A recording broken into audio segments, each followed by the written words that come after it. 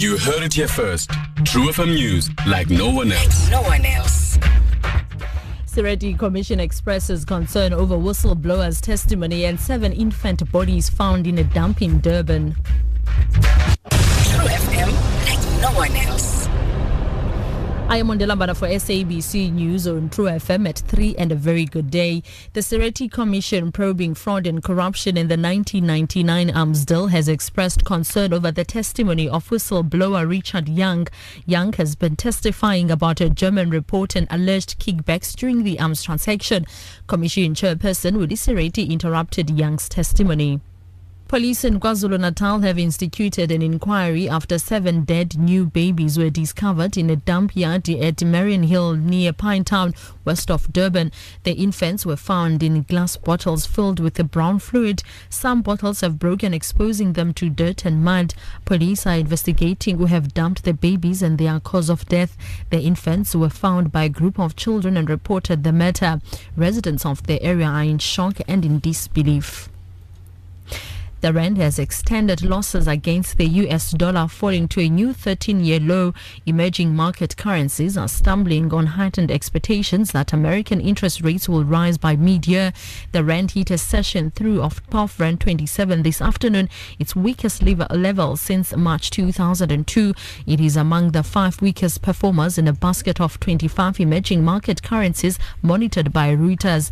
Economists have warned that sustained weakness of the local currency may force the Reserve Bank to hike interest rates. The lawyer for the girlfriend of rapper Nkululeko Fleba Habedi has asked the woman to show bruises and other injuries to the court in the case involving the stabbing death of the singer.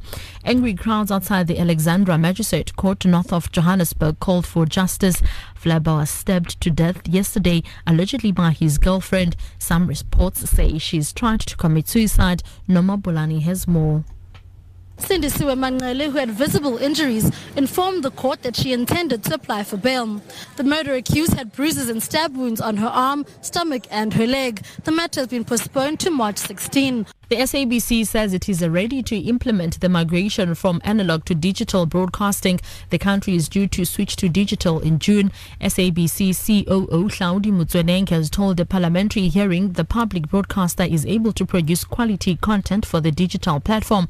Mutsweneng says government's decision to adopt a set-top box system for poor households is a welcome development. We welcome the policy from government, especially where government agree with us to say you can't have conditional access, you can't have encryption, because public broadcaster should be available everywhere. It is part of universal access. We are very excited that government is not paying for private sector, because the purpose of people who are fighting for conditional access, they were trying to make sure that they benefit.